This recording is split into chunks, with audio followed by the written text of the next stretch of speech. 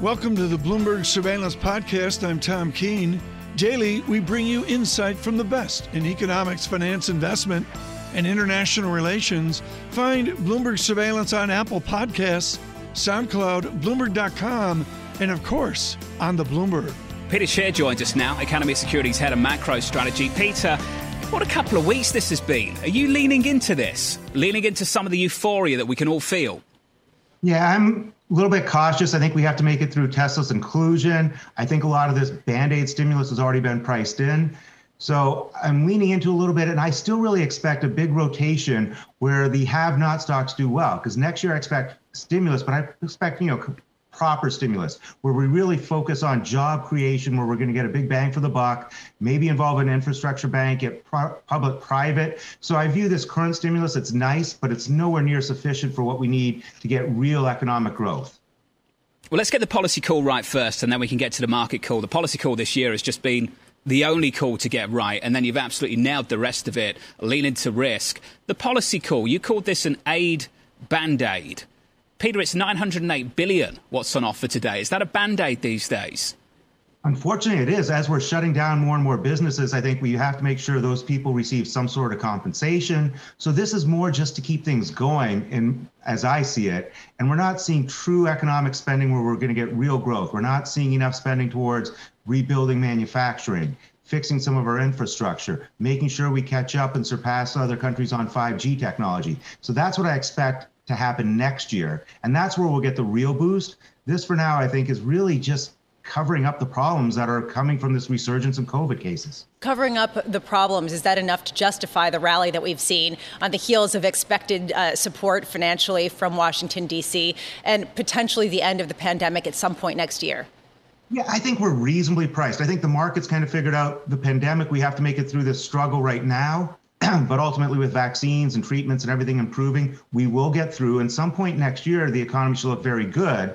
And that's why, again, even today, you're starting to see some of the small caps, value stocks continue to outperform big tech as this belief sinks in that, hey, we will have something that resembles a normal economy. It won't be work from home necessarily. It won't be going back to the office. But there's a lot going on. There's a lot of reason for optimism. There'll be ongoing central bank support. I think the Treasury Department will work well with the Fed. So I don't think we're mispriced. I just think we're due for a little pullback, especially surrounding this Tesla inclusion in the S&P 500, which occurs at the close Friday. Okay, so we'll get to Tesla perhaps, but I'm wondering about Airbnb and DoorDash and some of these other IPOs that are coming out with valuations that are reminiscent of the tech bubble. I mean, the idea that they doubled in price, does it give you a feeling of froth, or is this also reasonably valued? I think that's typical for these sorts of very hot IPOs where you don't necessarily want to squeeze every last cent out. You're only releasing a small number of shares. So it sounds like the company maybe left money on the table, but the bulk of their shares are still kind of held in reserve that they can issue going forward. So I'm not worried about that. I think there's been a lot of, hyperactive trading. We do see a lot of these small accounts participating. Whether these prices all last or not, it's a little bit, up in the air. Again, I think this is really going to depend on what we get in terms of policy next year. And partly what we haven't talked about is the negative potential for policy. Do we see tax increases again, especially at the corporate level? And then some of these valuations might look a little bit more frothy. Peter, do you think that comes on the table, that conversation, at some point in 21? We've been looking at this market as we think Congress and the Senate and the president are going to try and address everyone's been talking about this K-shaped recovery, that downward slope of the K. I think that gets addressed, right? And that's all good. That's the positive. That's the stimulus. The question is that upward slope of the K. Do they do something to punish that? Do they say, hey, you've been really successful, so we want to take something away from you? Or do they let that slide? I think for the economy, it's probably indifferent. For markets, it's much better if they let it slide. I think a lot will hinge on that Georgia election. January 5th, Peter, for you, is that when you start to establish what your year outlook really looks like after that event? Yeah, I think right now we've got a base case of we're going to get some decent amount of stimulus because I think the Republicans are on board. They kind of failed to get any sort of stimulus done, which, of all the things I would have expected President Trump to be good at, it was building things. We did not get any infrastructure done. So I think some level that's going to be done regardless of the outcome. I think the outcome is going to switch how much. So if the Democrats win, we'll see more spending. I also expect it to switch the mix. So we'll see a much bigger environmental and sustainability focus if the Democrats win the Senate. I think less so if the Republicans retain the Senate. So given all this fiscal support that you're expecting and fiscal stimulus, actual stimulus next year, Treasury yields, are we going to see them above 1%? How high can they possibly get? No, I think we get them above 1% fairly quickly. I'm kind of in the near term, call it the next few weeks, thinking we're between 1 and 1.25.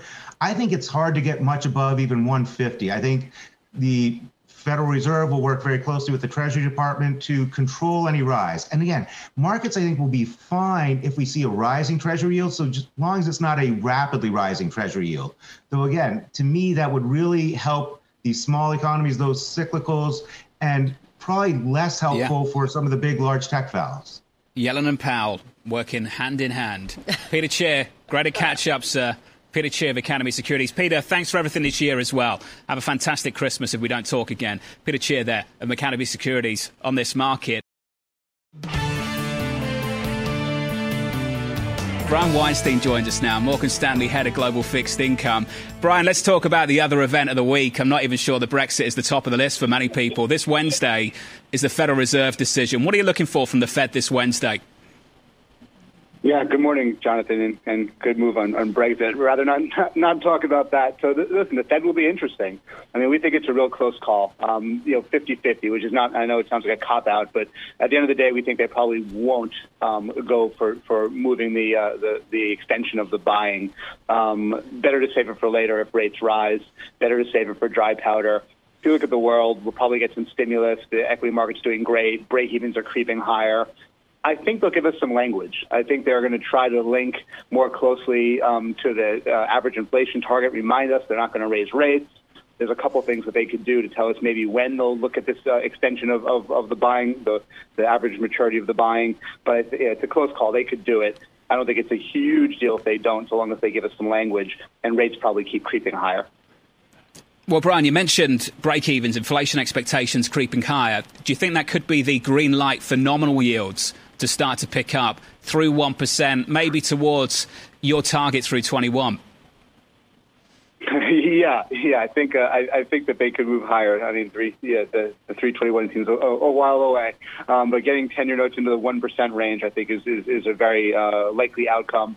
If you look at across the world, Australia and New Zealand, for example, we've seen rates start to creep higher there. Even though the central banks have stayed dovish, it just at some point isn't enough anymore, and the markets get restless. When you see growth, when you see break-evens, I think stimulus would be the last piece of that in the U.S. Remember, we need stimulus, right? The output gap is still big. We still need growth in 2021 and 22 to offset the lack of growth this year. So stimulus would be a big piece of getting rates higher, along with the Fed not being aggressive on extending their purchases. So let's talk about the consequences of additional quantitative easing purchases, additional purchases by the Federal Reserve of treasuries and other central banks around the world. I know Morgan Stanley has a forecast of about $2.8 trillion of bond purchases or asset purchases by the major central banks next year. How much of that has already been priced into riskier debt versus yet to be really factored in? It's a great question, and one that we struggle with a lot. There's no question that a lot of it's been priced in, right? How is stimulus not priced in? How is the vaccine not priced in? But the market still enjoys when these events happen. And listen, I think it's done well, and we do get the growth. There's a reason to believe that this can continue. So it's hard to look at risk assets and say that none of this is known. The question, I think, is which risk assets does this help the most? And so when you look at treasuries and you look at investment-grade credit where the most help was given, that's probably where the least upside is. When you look at the high-yield markets, the loan markets, the equity markets, some of the emerging markets, anything that benefits from a weaker dollar, there are many, many things that you could still have great outcomes in. You just have to have some of these actually come to fruition. So a lot of investment managers come on the show and they say, well, it's time to pick particular bonds and not necessarily indexes. And other people will say they're talking their book because they're active managers. Is this going to be a specific bond, a specific company story where you end up with certain defaults and others that do just fine? Or is this still an index story, still a big macro beta play on just more QE and more risk on? Well, listen, as an active manager, we do like picking bonds, and certainly this has been a good year for indices. Although, listen, it's been a great year for some stock pickers, right? Some of those certain tech stocks and things like that have done tremendously well away from the indices. But yes, I think if you stay in this world where, as I said, treasuries and investment-grade credit have done the heavy lifting, and you're going to go into these markets now, it's harder to buy an EM index. It's not as smart to buy a high-yield index. There are lots of active things that you should be doing in sectors that you should be avoiding. The beta play is probably towards the tail, and now some of the bigger winners here will be more actively selected based on the outcomes of where the stimulus goes, which EM countries are stronger, which EM corporates have better balance sheets. Those things should matter more now that the beta rally is at least mostly played out. Brian, let's just wrap things up there. I think it's really important too. That word avoid that you just used. A lot of people come on shows like this at the moment talking about embracing cyclicality. Any cyclicality, any cyclical areas of this market, Brian, that you would avoid? In fixed income, it's a lot harder because the cyclical nature of it's just a bit less cyclical. Listen, I think when I say avoid some of the things in beta, when we look at the high yield markets, we think there's still be plenty of defaults, right? We still have energy problems working through the system. In EM, there are still plenty of countries where that matters and where stimulus is not getting to those countries, and they can't do it because of their balance sheets. So I think, no, I don't think there's anything in fixed income as a sector that you need to avoid. I do think it's much more micro, which makes it a little bit harder to go into in detail. Brian, brilliant to hear from you, as always. Brian Weinstein there of Morgan Stanley. Thank you, sir. The vaccinations begin this week. It is a massive moment in the United States. And joining us now is Dr. Joseph Cacchione, Ascension Chief Medical Officer. Doctor, fantastic to get you with us on the program. Let's just start first up. Have you got the vaccine in-house? And talk me through how big this week is.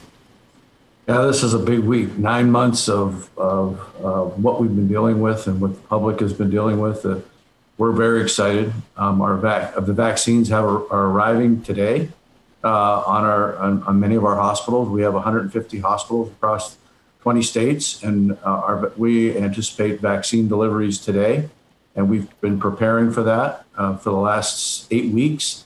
We've had teams working every day on the logistics and delivery of the vaccine. So we're really excited about this. We feel this is the way to get us on the other side of the pandemic. We'll hope that's the case, Doctor. When you look at the rollout, it's pretty clear to everyone, frontline workers, the most at risk in society first.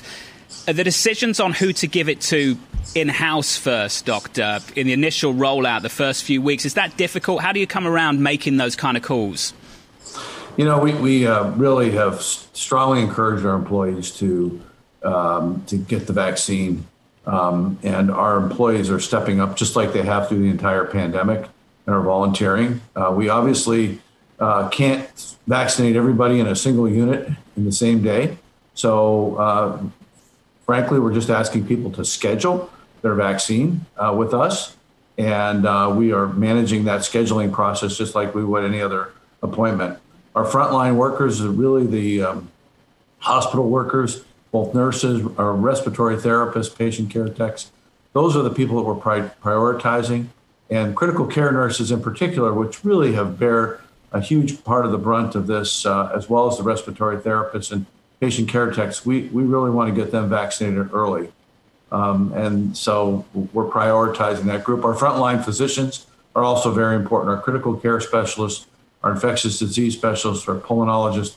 We're very excited for our employees and really strongly encouraging them to get the vaccine. Dr. Cacchione, it's interesting how the initial rollout will be viewed as a template for the further and more extensive rollout that is expected perhaps in the first half of next year. How complicated is it logistically, given the cold temperatures that you have to keep the vaccine, in addition to some of the other just typical vaccine logistical issues?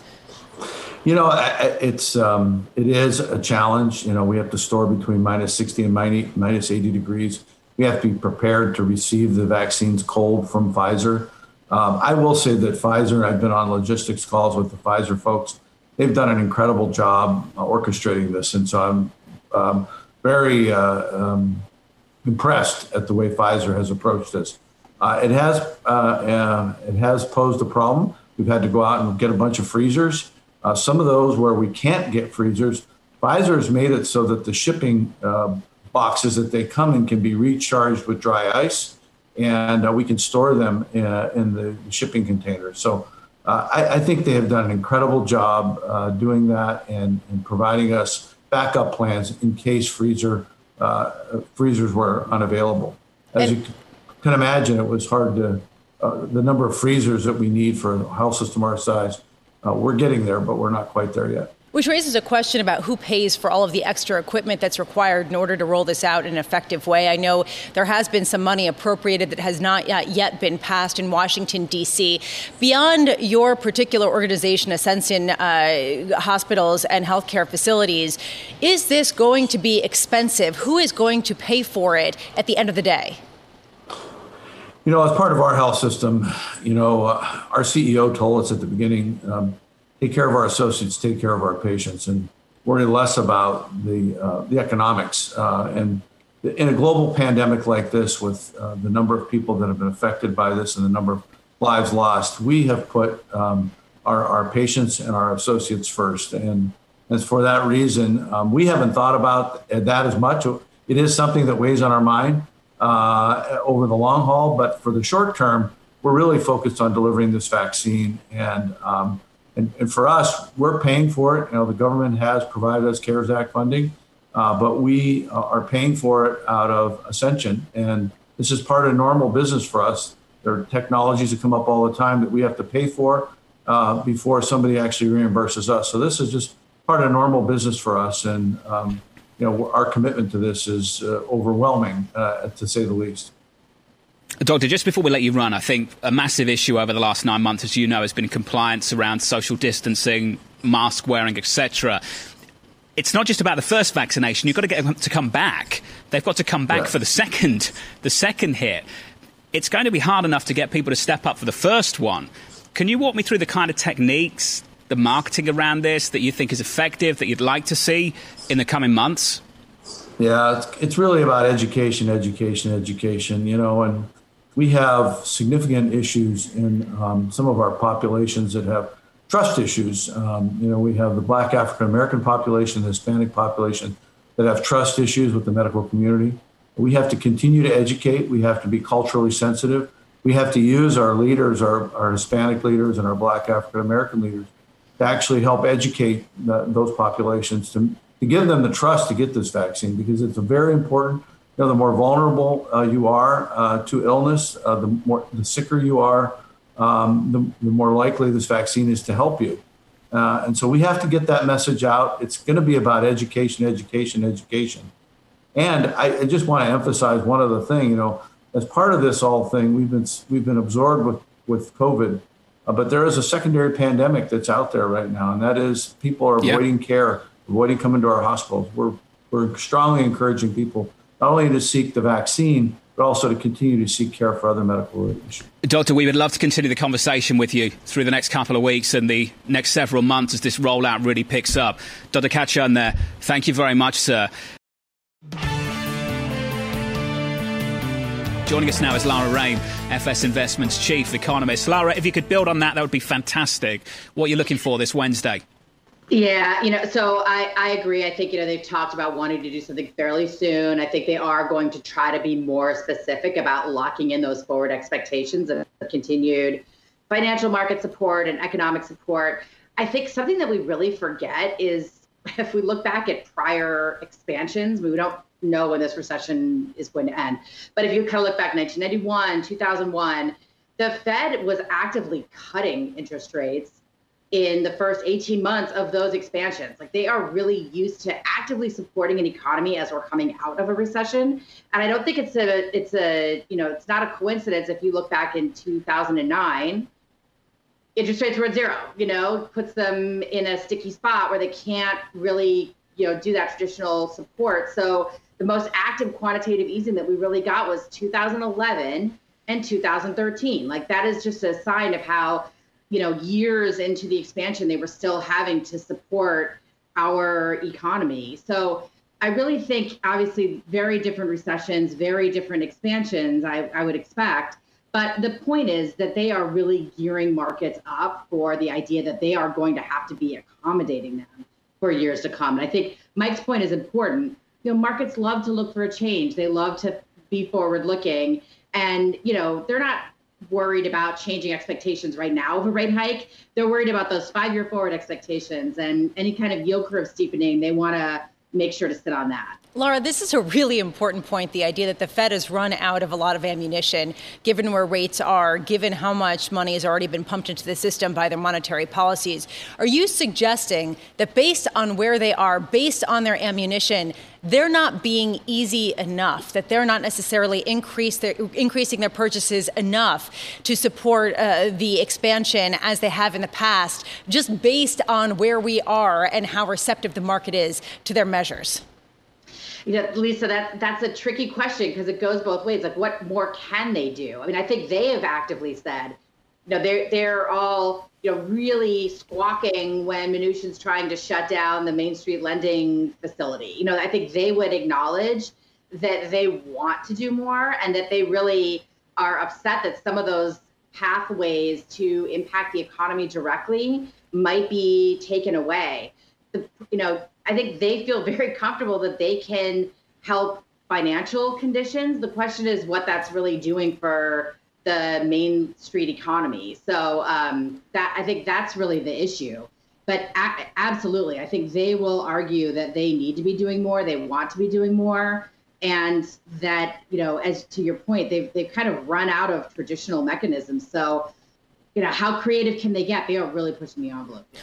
In the meantime, you were flicking at the economy and the hurt that's currently out there. We're going to be getting retail sales later this week, as John was talking about, and the unemployment filings as well on Thursday. What are you looking for? How close are we to a double dip versus the expansion that people are already pricing in? I think we're pretty close. And again, that's not atypical during, longer downturns that we get, some quarters that rise, some quarters fall. I certainly don't think it's going to be another Q2. But, think about, we're so used to looking at seasonally adjusted data. We forget that when it's not seasonally adjusted, so much spending activity and hiring takes place in this holiday period. So we're already seeing claims move in the other direction. We're seeing, we've already seen auto sales down in November. So I think we're going to see a decline in November retail sales. And December, I think, you could really get some pain just inflicted upon the fact that normally seasonal hiring is, plus 5 million in December when it comes to, retail facilities and holiday shopping. So the December numbers could, just because of technical reasons, look pretty ugly. So I think it's, whether quarterly GDP, you end up splitting it across 2 quarters, you don't actually get into negative territory. We have a resilient consumer, resilient businesses. That's the best that we can hope for to power us through what I think is really a tricky time for the economy. But when you look at hiring, you're seeing those permanent layoffs increase. I think that's going to be a concern going forward. Lara, you mentioned retail sales. A negative print maybe on Wednesday. A lot of people agree with you. We're looking for negative 0.3% month on month on the headline number. Claims the day after. You mentioned claims as well. Claims have been moving in the wrong direction the last couple of weeks, as you say. Lara, claims haven't exactly given you a clear read on where payrolls might go because there's just been this massive churn in the US economy. How useful do you think that is as an indicator for what's happening in this economy right now? I think I always call initial claims the canary in the coal mine. I feel like the direction that it takes, how fast it moves, really has enormous predictive power. But it has been very hard, and it's really stymied a lot of us because you can't draw claims in terms of just plugging in as an exogenous factor into your model to get the employment number has really weakened in that regard. So I still think it's important to watch claims. That number last week really confirmed what we expect, which is that, we've seen the mobility data shrinking a little bit. Whether or not communities are imposing lockdowns or whether people are just selecting to stay at home more, either way, we're seeing some slowdown in economic activity, in November and most likely in December. So I think claims are still a critical indicator, but it's just, to your point, it's making that monthly payroll forecasts a lot more tricky because we're used to using that as a strong input, and it's kind of been all over the place. Yeah. Lara, great to catch up to get your thoughts. Always appreciate your time. Lara Rhame there, FS Investments Chief Economist. Thanks for listening to the Bloomberg Surveillance Podcast. Subscribe and listen to interviews on Apple Podcasts, SoundCloud, or whichever podcast platform you prefer. I'm on Twitter at Tom Keene. Before the podcast, you can always catch us worldwide on Bloomberg Radio.